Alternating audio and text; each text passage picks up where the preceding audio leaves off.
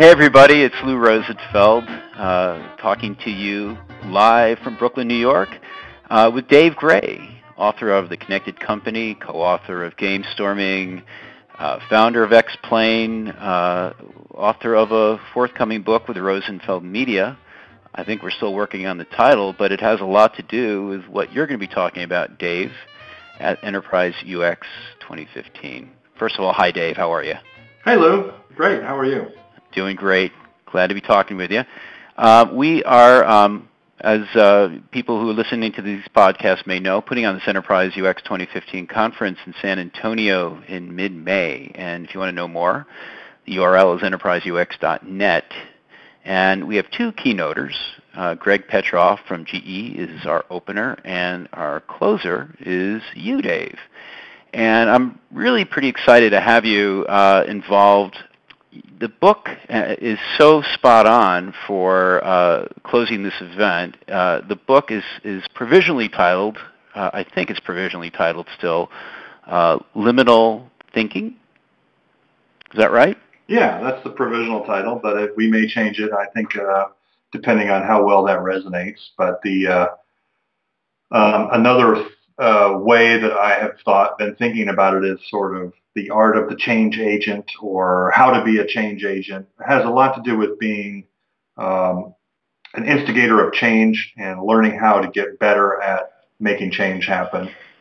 So I think that there's a lot of people talking about making change happen, but I think one of the really cool things that you bring, especially with your visual thinking background, is essentially giving people some tools to make sense of large organizational spaces, maybe visually, maybe through other techniques, so that you can actually understand the space that you're trying to change. Am I getting that right? Yeah, absolutely. I mean, it comes from I've been working on change, as you know, for many years, and one of the questions I often get from people when I'm talking about change or change management and that kind of thing is, hey, Dave, I'm not at the top. I'm not the CEO. I'm in the middle somewhere. I'm a middle manager, or I'm a director, or I'm frontline. What can I do? What can I do from somewhere in the middle of the organization? There's not a big change initiative, but I see change is necessary. I believe change needs to happen. What can I do? And that's a question. That's a great question. And when I first got it, it was a hard one to answer, because a lot of the traditional thinking about change has had to do with driving change from the top. The people at the top think about it and decide what's necessary, and then the change initiative is often about help bringing people up to speed, getting them to buy into the rationale, getting them on board, so to speak. But I kept getting this question, and I kept thinking about it and working on it, and I think after many years, I think I have an answer. So that's what I think is, to me, very powerful and very different about this, is the idea that you can lead change from anywhere in the organization. You don't have to be at the top, especially if you can see that change is necessary and you have a desire to make changes happen. There are things you can do no matter where you are. So fill it in a little bit more. So if I'm somewhere in the middle, I'm not at the very top of an organization, you're telling me that in a way I may be empowered in ways I never would have imagined, in fact, in ways that I basically may have given up on. I may have given up hope. Can you take it a little further and give me some concrete ideas about how I might make change happen? Yeah. When you work in an organization, especially over many years, you've been there for a while, you start to, just like in any part of your life, whether it's your family or your friends or your teammates, you tend to wear yourself a groove, or form routines and habits. And the organizations have routines and habits. Sometimes one way of talking about that is organizational culture. And culture is something that is sometimes hard to see, because we've kind of going through our life, going through our habits and routines, and we almost tend to forget about all the other options that are available to us. Just like when you walk, if you have a dog and you walk your dog and you have a regular way that you walk your dog, you might tend to not explore things that you might otherwise explore if it were a completely new path. So the word liminal comes from a Latin root. It means threshold. The idea is that there are thresholds. There are doorways of opportunity all around you all the time. This is true in your home life as well as in your work life, that you tend not to see because you're in autopilot. So liminal thinking, in one sense, is a kind of mindfulness of paying attention and being aware of what's happening in the moment and what the possibilities are in the moment, and also being aware of your own sort of prejudgments and habits and routines that can get in the way of you seeing what's possible. So if you think about it, there are about 11 million bits per second, by some estimates, of information coming into you through your senses. It's your taste, most of it's through your vision, but you have taste, touch, hearing, and our mental capacity, our short-term memory, is able to handle maybe 50 to 100 bits per second. So that's 100 out of 11 million. So think about the number of things that you could be noticing or paying attention to that you're not. And there's a tendency to believe when you act in a certain way, when you do things and you get a response from people, there's a tendency to think, well, that's the only way it could be. But you have in any moment probably hundreds of choices of what you can think, believe, and do and act, how you can act in the moment. And by changing those, simply by saying, you're not going to go on autopilot, you're not going to go by habit and routine, you can find all kinds of opportunities and doors that you would otherwise never see. So, Dave, you have a really great video on your site, davegrayinfo.com. This was from about a month ago, January 23rd.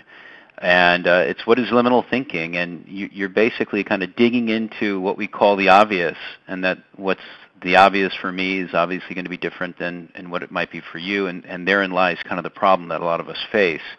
Meanwhile, we're being slammed with all this information, as you're saying, and it's a defense mechanism, right? You have to have a filter of some sort in order to kind of squeeze some meaning into that 150 bits per second that we can actually handle.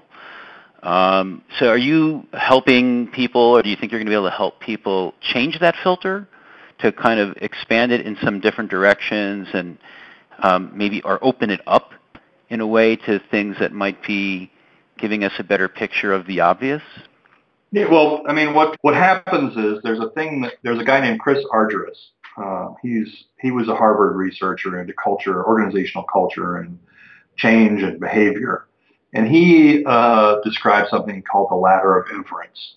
And I talk about that in the video. But basically, the ladder of inference is a sort of a series of steps that we go through of interpreting our experience and kind of prejudging what we expect to happen.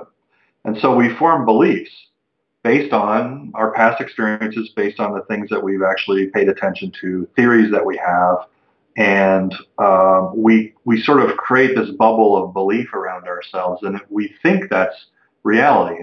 We think of it as obvious, but the fact is that it's a construction, and all of our beliefs, everything we know, are constructions. Now, I might be sounding a little bit like some kind of a Swami guru type person here, but I'll give you a concrete example from someone. Story I heard from a guy who is a software engineer. He's a coder, and he was their team. They were burning themselves out. They were working late nights, and they agreed as a team. They agreed, look, we're gonna just work 9 to 5 days. We're gonna get as much done as we can get done. We're not gonna stay late. We're not gonna work late at night. Pace ourselves. Slow and steady wins the race. Well, there was one guy on the team who just didn't do that. He was staying late at night, and the guy who told me the story was getting quite frustrated by that. And he had this idea in his head. What seemed obvious to him was that this guy was macho, trying to prove himself, trying to outdo all the other coders, trying to show them that he was a tough guy. Everything that he could observe about this guy confirmed that belief. One night, late at night, he was frustrated enough that he went over and he confronted the guy about it. And the guy broke down in tears, and what he discovered was that this guy was working late, not because he was trying to prove anything, but because home wasn't a safe place for him. And they were able to have some breakthroughs there because, my friend went up and talked to him and had a conversation. Now, there are many, many, many instances in our lives where we have theories about other people and we don't go out to try and figure out if our theories are right.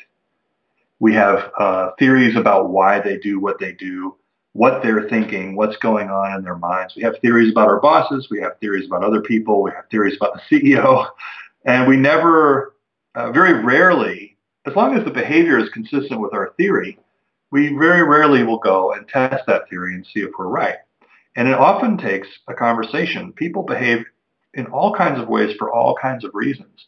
And without being able to step up to someone, have a conversation, and truly listen, suspend your own judgment, suspend your disbelief, try and understand where they're coming from. You can walk around with the obvious in your head, but the obvious can be very, very wrong. And what we don't often realize is that our version of the obvious is, in some ways, unconsciously, we design it to fulfill our own unmet needs. And let's take this back to the enterprise setting. So in a large organization, am I going to already kind of be encouraged to not look beyond what's the obvious to me? Is it self-reinforcing? Maybe at senior levels it is because you're not challenged in a hierarchical organization. I'm just kind of wondering about the enterprise specifically, and does it make this harder? Does it also present some opportunities to make change happen in ways that might be more challenging elsewhere? Maybe once you have a breakthrough in the enterprise, things go faster and better. Well, enterprises are often not safe. They're not places that feel safe to a lot of people. They can have a lot of fear in them. There's politics, there's gossip, there's rumors.